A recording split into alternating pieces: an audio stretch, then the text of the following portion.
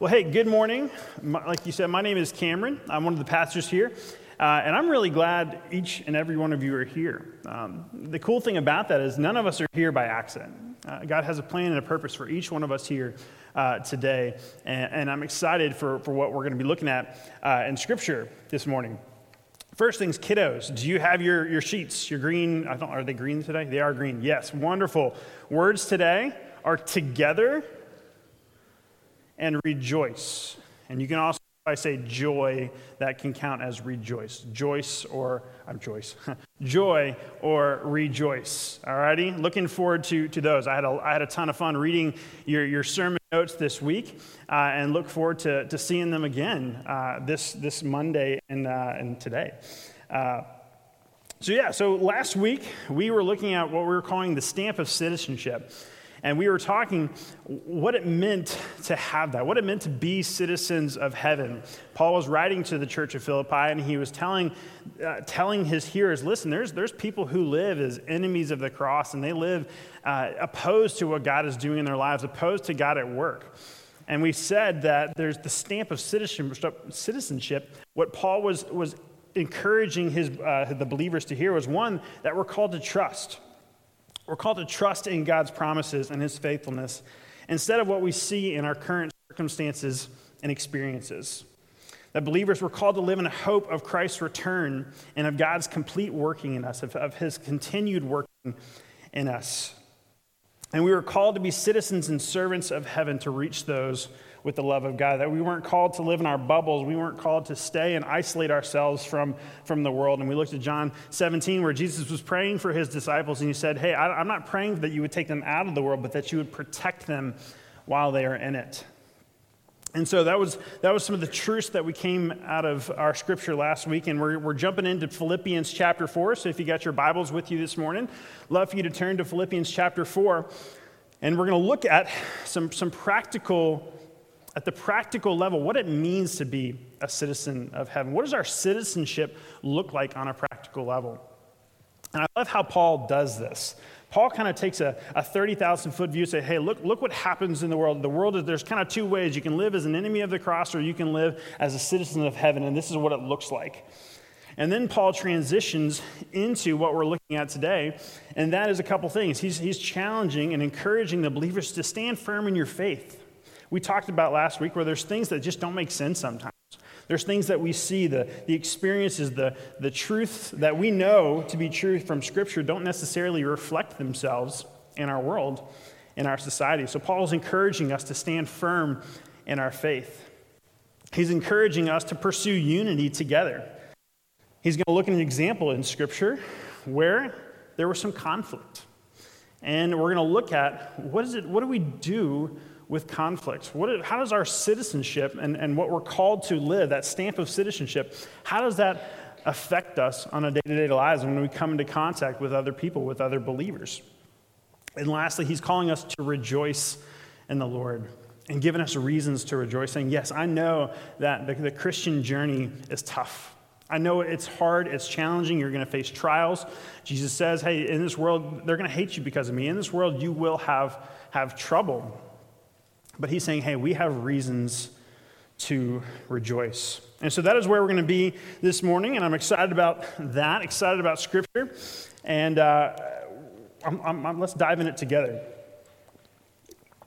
So first, how many of you have ever known somebody who is just like so incredibly happy and joyful? Anybody know those people? And there's something about them that kind of just stands out like a sore thumb. You're like, man, why are you so happy all the time? I don't understand. Pre-coffee, I'm like, I'm not the happiest person in the world. Jeremy and anybody in our office can probably attest that. There's a moment like I got to have some caffeine in me to get going in the morning. And as I was preparing for this message and preparing to look at Scripture, I thought about a friend of mine. So many of you know I come from a banking background. And I'll be honest with you, there's times where I wasn't super thrilled about going and being a banker in the morning. It wasn't the most fun job for me, but I did it. And I worked at a bank, and I worked with this older lady, and her name was Connie. And there was just something about Connie that just radiated happiness and joy. And I would come into the bank in the morning, and my coffee's still full because it's hot and I haven't drank it all yet. And I'm kind of working into my desk. I'm like, all right, we're going to start another day of banking. And I'd see Connie. And Connie would always have a smile on her face. She just had a pep in her step. She was just ready to go for the day. And she had this phrase, and I actually did a little bit of research because I wasn't sure if this was a Southern phrase or if this was pretty national wide. But I'd always ask, hey, Miss Connie, how are you doing today? And she said, I'm just bright-eyed and bushy-tailed. Does anybody know what that means? A little bit? No? All right. Well, I'm going to give you a lesson. So I think it is a little bit of a regional thing. So bright-eyed and bushy-tailed kind of makes you think of a squirrel. They're all giddy. They're ready to go. It's this idea that, hey, I'm ready for this day. I am pumped about this day. I'm excited about what's happening. There's just nothing that can get in the way of that. And I always just thought that phrase was funny. And I was like, well, that's just such a weird thing to say, Miss Connie. But that just perfectly just captures her spirit. And the more I got to know Connie was this picture that her life wasn't easy. She struggled fighting cancer. Her husband was in the hospital many, many times. Had other issues with kiddos, and her life was hard. And the more I learned about how, I started asking myself, how can you, going through what you're going through, the pain that you might be experiencing, the trials that just, man, I don't understand why you would be facing those. How do you do that and remain this picture of joy that we see? And through many conversations, I learned that she's a believer. I learned that what she holds tightly to is the hope that she has in Christ. Her faith is just on her sleeves. Her faith and her trusting in God's working, even when it doesn't make sense in her life, is evident.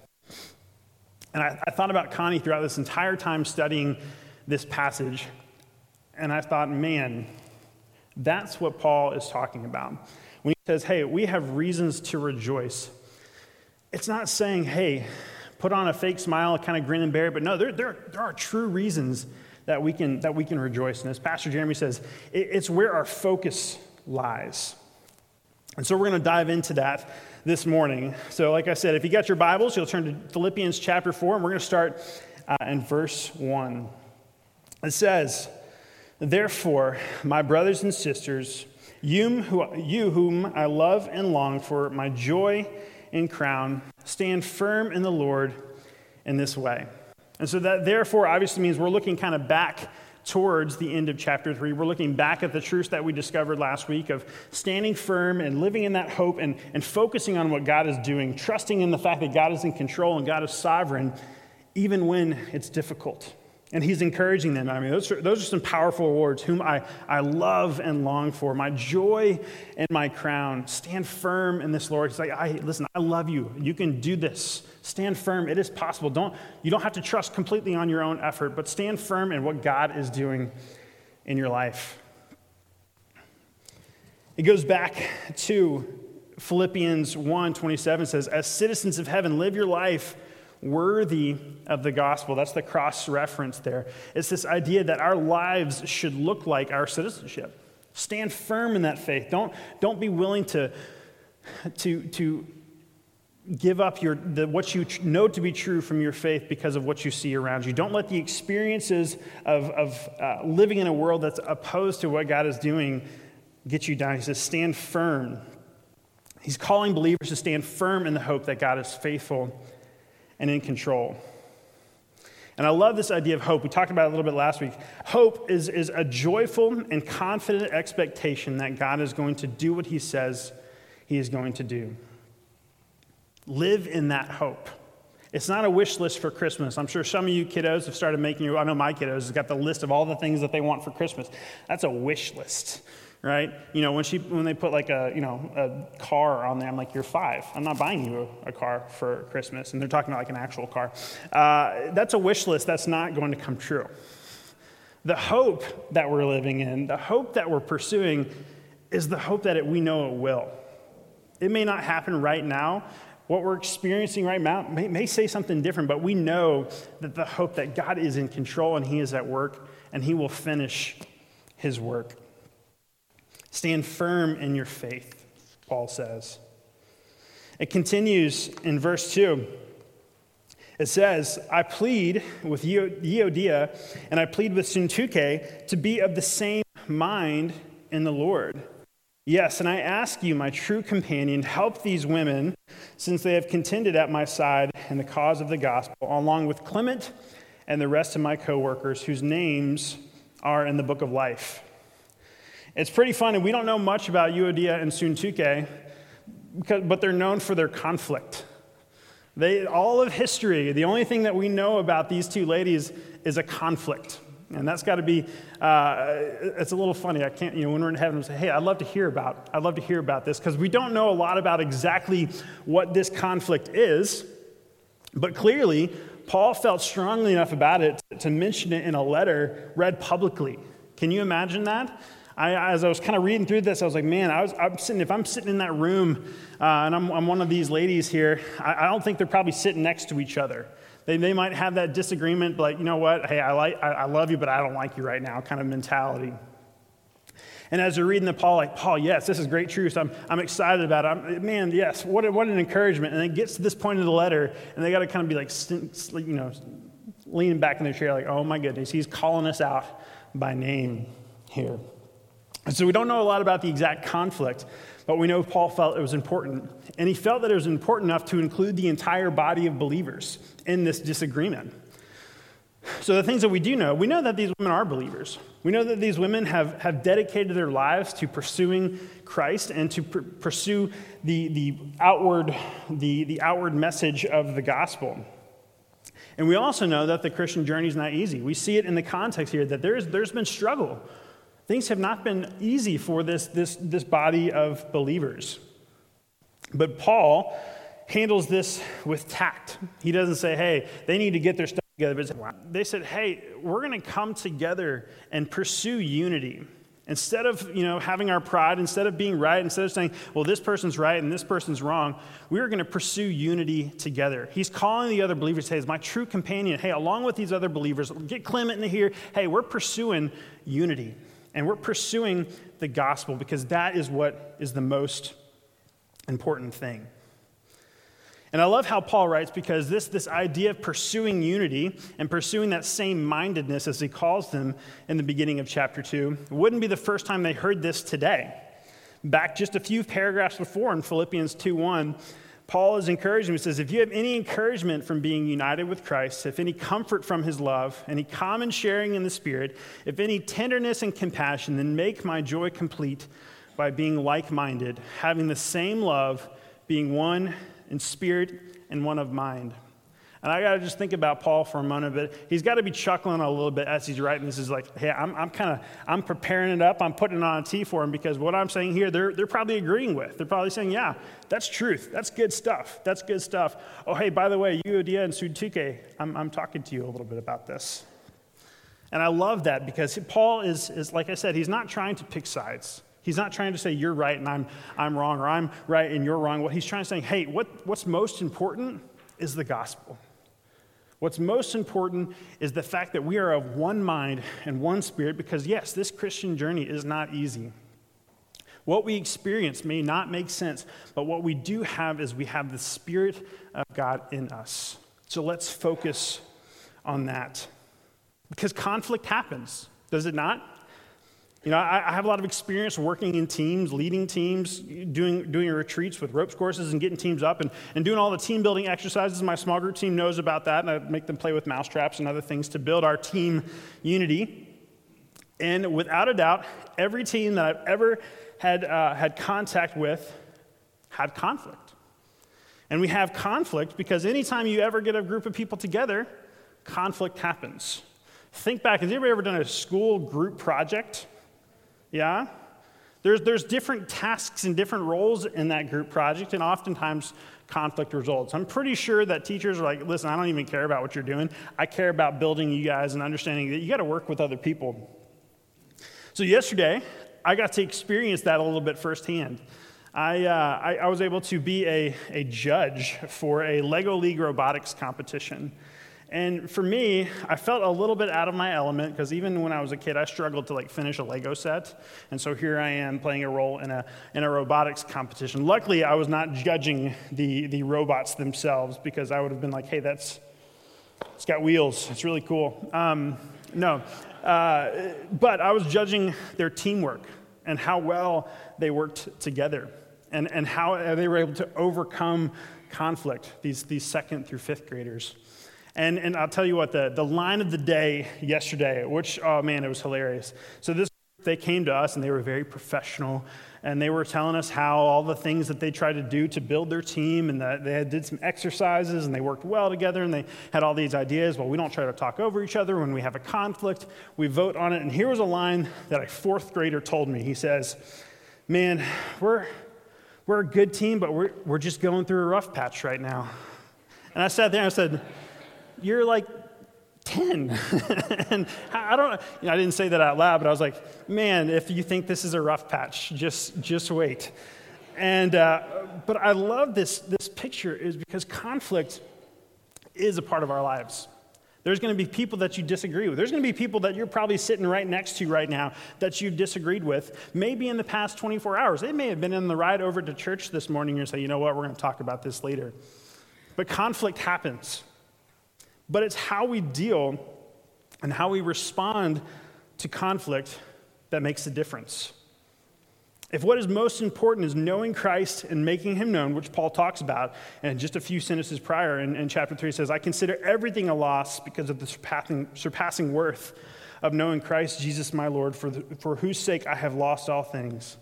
Paul's saying, hey, all of that stuff, all that disagreements, everything that I thought was most important, including being right, what's most important is knowing Christ and making him known. And that's kind of steps on our toes a little bit, doesn't it? So where's conflict happening in your life today? What are you doing with it? Are you insisting on, hey, I want to be right? Like, what's right? If I'm right, then we're good.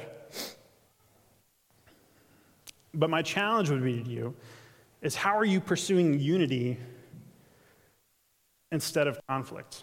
How are you responding to that? And Paul continues to paint a picture of our citizenship in verse 4. He says, rejoice in the Lord. He's saying that, hey, as citizens of heaven, your life should reflect these things. And he's not saying, hey, you got to try, but hey, because of what God is doing in us, because of we have God's Spirit in us, hey, this is what it looks like to be a citizen of heaven. Here are the practical applications for that. He says, rejoice in the Lord always. I will say it again, rejoice. Let your gentleness be evident to all. The Lord is near. Do not be anxious about anything, but in every situation, by prayer and petition with thanksgiving, present your requests to God, and the peace of God, which transcends all understanding, will guard your hearts and your minds in Christ Jesus. And there's some good stuff in there. And we're going to kind of just break that down kind of verse by verse a little bit here and saying, hey, here are the practical applications of what we know God is doing in our lives and how our lives can reflect that and radiate his presence with us. So verse 1 says, finally, my brothers and sisters, rejoice in the Lord. He says, I'll even say it again. Hey, rejoice in the Lord. This message is clearly important to Paul. He says it earlier. It says, rejoice in the Lord in the beginning of chapter 3. This joy that he's saying, hey, this is important. Don't let joy go by the wayside. Rejoice in the Lord because we have reasons to rejoice. You know, and it's not that hard to rejoice when things are going good. When life is going smoothly, when the kiddos are doing what they should be doing, when marriage is good, when friendships are good, when you're getting good grades in school, you're like, man, yeah, praise God. He's bringing me through this. I'm loving it. It's easy to see that. It's easy to be joyful when we see God at work in our lives, when we're going through a season where you just feel his presence. You feel that connection through prayer. You see him at work in your life, and you're like, yes, absolutely. Praise God for what he's doing in our lives. But what about the times when we don't feel that way? What about the times when we're not seeing clearly God's blessings in our lives? When marriage is tough, when kids are driving you nuts, when school is more than you think you can bear, when things are tough at work, when things are just not making sense in your life. It could be the loss of a loved one. It could be all of these things that can take joy away. Because one of the first things when we experience hardship, when we experience conflict, what's the first thing to go? is joy. And Paul, I think, understands that. I think understands that probably better than a lot of us could. He suffered some hardship. He wrote letters from prison. He suffered beatings, and he went through what none of us would ever want to go through. And he says, hey, we can rejoice. We should rejoice. There's something in him, something that Paul gets that I think a lot of times we can miss. It's that we have reasons to rejoice. And it all goes back to where our focus is. If we're focusing on the negative, if we're focusing on the things in our life that are saying, man, this is hard and I don't know how to deal with it. God, you're not answering my prayer at this very moment. I'm not seeing you at work in this. We tend to focus on ourselves. But here's some reasons that Paul, in these verses, is saying, hey, here's reasons to have hope, to be able to rejoice. He says, we have been saved and live in the hope of Christ's return and his complete working in us. It's finished. It's a done deal. The hope that it's not the Christmas wish list, it's the joyful expectation. It's happening. It says the Lord is near.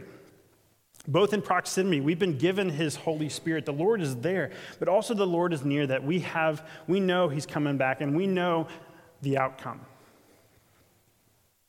We have a God who hears us and desires for us to bring our worries and our anxieties and our stress to him.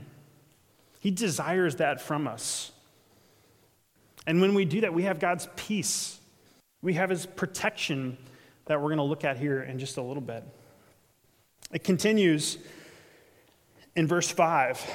It says, let your gentleness be evident to all. Some translations, you might say, let your reasonableness.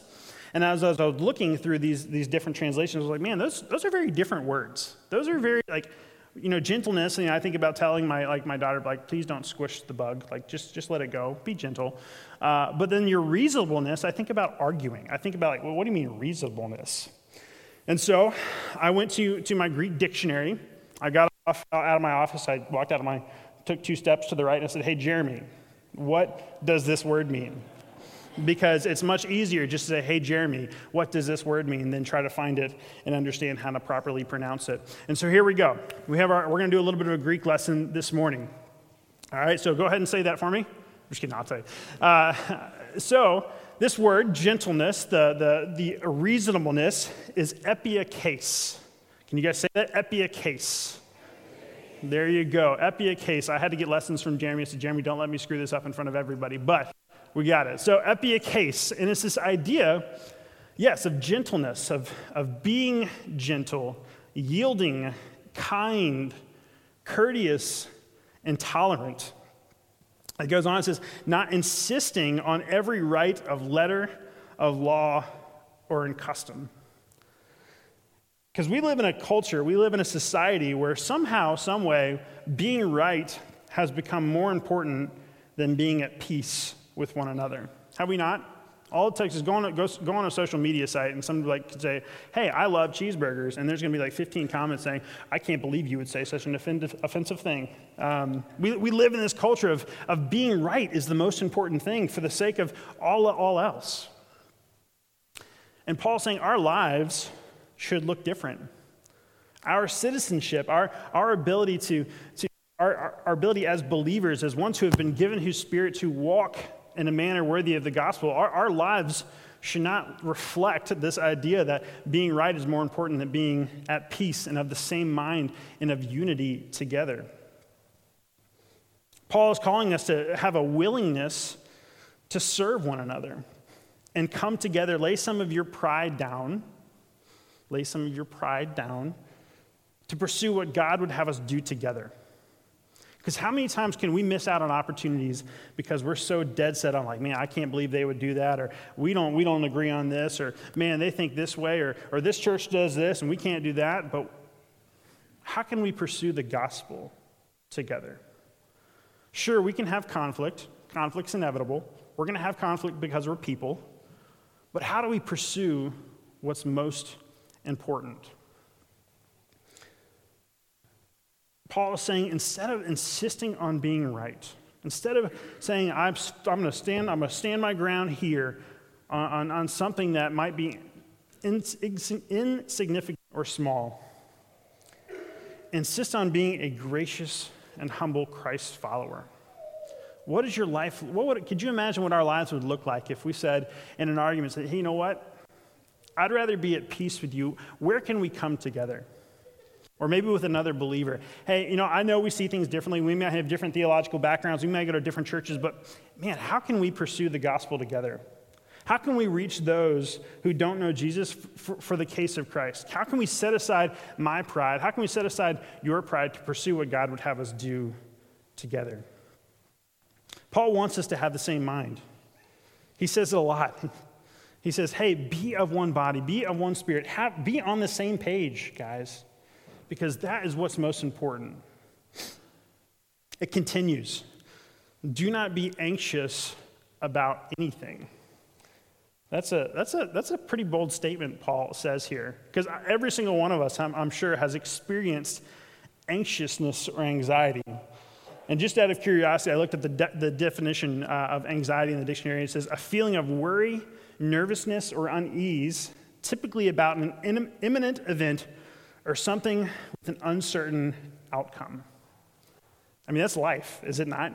Life is an uncertain outcome in a lot of ways.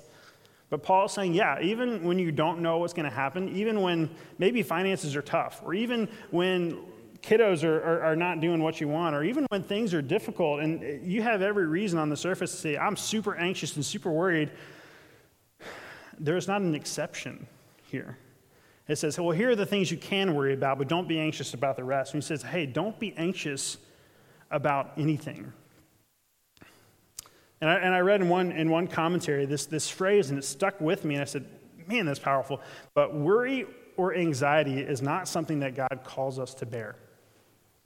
Think about that for a moment. Worry and anxiety is not something that God would have us bear. And Paul knows that. And he continues, he says, be worried about anything. Do not be anxious about anything, but by prayer and petition with thanksgiving, present your requests to God. He's saying, take what you're worried about and just give it to God. Present your requests to God. He's saying, God's not calling you to live in that stress. God's not calling you to live in that worry and try to figure it out all on your own. Because I've done that. I do that all the time. Man, I got a problem, and I'm going to do everything I can to fix it and solve it on my own. I'm not going to bother God with that. He doesn't want to hear about that, but he does. So what are you not offering to God? What are you not banging on God's door with? That prayer and petition meaning is not like hey, God, I'm just going to drop you a little note and then I'm never going to ask you. But no, what are you going to God with saying, God, I'm worried about this. This is bothering me. God, what am I going to do? Help me, God. Take this off my chest and give me the power to trust in what you're doing and trust in your faithfulness. Because ultimately, when it comes down to it, there's a part of the gospel when we're stressing and we're worried and we're in sin with things. There's a part of the gospel that we're not trusting at the very core. There's a part of the gospel that we're saying, you know what? Yeah, I know Jesus died for me, and I know that he's a faithful provider, but I'm not sure about this. I don't know if I can trust him with this, or I don't know if I can trust him with my marriage, or I don't know if I can trust him with my God, or man, that sin struggle is too much. I don't even want to bring that to God because surely he wouldn't accept me after that. So what is that for you? What part of the gospel are you struggling to trust, knowing that God is a good God, that God is a faithful God? Paul's saying, instead of worrying, pray. It's that simple. Instead of being stressed and being anxious and sitting in that, offer it to God. Give it to him. 1 Peter 5 says, cast your anxiety on him because he cares for you. He cares about you. He loves you and desires to bring those things out of you. Your Heavenly Father cares about you. By prayer and petition with thanksgiving, present your requests to God. And here's the kicker. And the peace of God, which transcends all understandings, will guard your hearts and your minds in Christ Jesus. This is a promise. God wants your worries. He wants your anxieties. He wants your fears. And Scripture says that when we give him those things that he's asking for us, we receive peace. We receive a peace that, man, you can't even understand it. But when I look at this scripture and when I look at what God is promising to us, it makes sense why Connie's happy all the time. It makes sense why she can rejoice because she truly believes this. She believes that, yes, life can be difficult. I don't like having to struggle with illness. I don't like having to see my husband struggle with illness. I don't like having to go through family issues. But what I do know is that God is in control. What I do know is that God is faithful. And if I offer him all of those things, the things that I'm worried about, I can be joyful in that peace. Because think about it this way. Don't we do this for our kiddos? Those of you who have kiddos here this morning, has everyone come to you just maybe so worried about something or upset about something, and your first reaction is to try to give them peace? Man, I'm sorry you feel that way. Tell me about that. Man, how can I help you? What can I do to make you feel better? How can I give you peace in this stressful situation? We want to take those worries and those anxieties and those fears and those things that they're stressing about away from them because we want them to have good things. We want to see our children happy. We want to see them running around acting like crazy people with smiling, running around all over the church and our houses, right? That brings a smile to our face most of the time. But we do this for our kiddos. We do this because we care about them. We want them to bring us their hard stuff. And our Heavenly Father wants us to bring the same. And I love it because it says not only do we have peace, but we have protection. It says the peace of God, which transcends all understanding, will guard your hearts and your minds in Christ Jesus. And this guard terminology is a military term. It's this idea of a sentry soldier standing guard saying, nope, nothing's getting past me. You cannot go there. As one commentator put it, God's protective custody of those who are in Christ Jesus extends to the core of their beings and to their deepest intentions. That's powerful. A lot of times we think about protection of just physical, like, I'm not going to stub my toe today. God says so. No, that's not what it says. But what it says is that to the very core of our hearts, of who we are, the intentions of everything of our inner being, God's there to protect it. He's saying that you're not getting in that heart. 1 Peter 1:5 says that we are shielded by God's power. A peace that doesn't even make sense and protection to our core comes when we say, you know what, God, I'm fully trusting you with all of it. And that's pretty powerful. Paul recognizes that these believers in Philippi, these group of believers who've had conflict, who've had struggle, who've been difficult, he says, I realize, man, instead of giving you a checklist of like, well, do this, do this, do this, do this, and then all your problems will be solved, he's saying, trust God. God's in control. Yeah, we can have struggle, but the stamp of our citizenship, who we are as believers, means that we have a God who is powerful, on guard to protect us, who desires our worries and our anxieties when life is tough, who desires to give us good things. So as we kind of wrap up here, part of living in the hope of what God is doing in our lives is the confidence to stand firm. You know, I think it's the idea of you can see when a child has confidence, when you've encouraged them saying, you can do it. I think about my daughters when they've played a sport or have done dance or something, when they can walk in with confidence because they know they've been encouraged and they know that we have their backs, there's a whole different persona that's happening. And if we can rely on our Heavenly Father in the same way, we can stand firm because we have a God who is faithful and is in control. And even in the midst of our struggle, even in the midst when life is not fun or easy or happy, our God is good. It gives us the confidence to pursue unity together because the Christian journey is meant to be done together. Paul doesn't say, hey, you need to go put Euodia and Syntyche in a room and let them just figure it out, and when they've come out, maybe things will be better. He's saying, no, this is a body thing. This is a thing that we do together. Pursuing unity, pursuing reconciliation, pursuing healing is something we're called to do together. Let's share our lives, share our struggles. Let's be one together. Let's be of the same mind, because when we can come together and support one another and encourage one another and approach them the way that Paul talks about them, saying, my joy and my crown, the one whom I love. When we can approach each other like that, life looks different. Lastly, we can rejoice in the Lord. We have the confidence to rejoice. When you say, God, it is all yours. What are the things I'm struggling with, the hard times that I might be going through, it is all yours because I can't do it on my own, and I'm going to trust that you are faithful and you are good. We have reasons to rejoice. Now, that doesn't mean that we'll always be happy. That doesn't mean that life will always be just all great all the time. It doesn't mean that your marriage is going to be perfect all the time. Your kiddos are going to do exactly what you want the very first time that you ask. They do that already, right? My kid, no, just kidding, they don't do that. But it does mean that we can rejoice because we have been made righteous by God, made righteous by what God did through his son, Jesus. So I don't know where you are today in your faith. Maybe this is your first time here this morning. Maybe this is a routine for you. Maybe you're feeling strong in faith. Maybe you're clearly seeing God at work in your lives, or maybe you aren't. Maybe you're praying and you're not sensing God's listening ears. Or maybe you don't know about this faith stuff. Maybe you're like, I don't know. I'm just here. I got invited. Whatever it might be. But I would challenge wherever you are in your faith to do a heart check. Are you trusting that God is in control?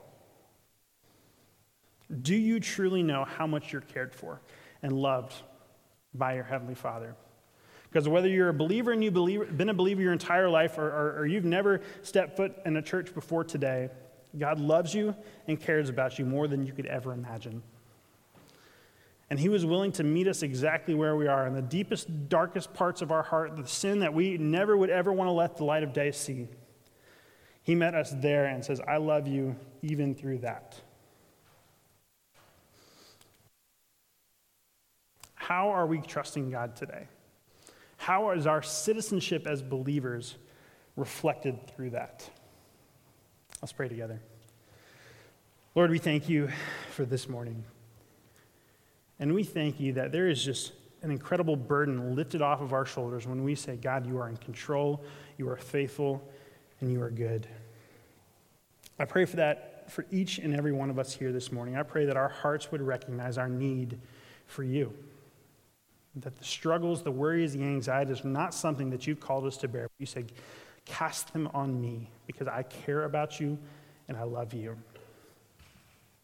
I pray for each and one of us that we would pursue unity, God, that we would pursue the gentle love of believers towards one another instead of being right, instead of our pride.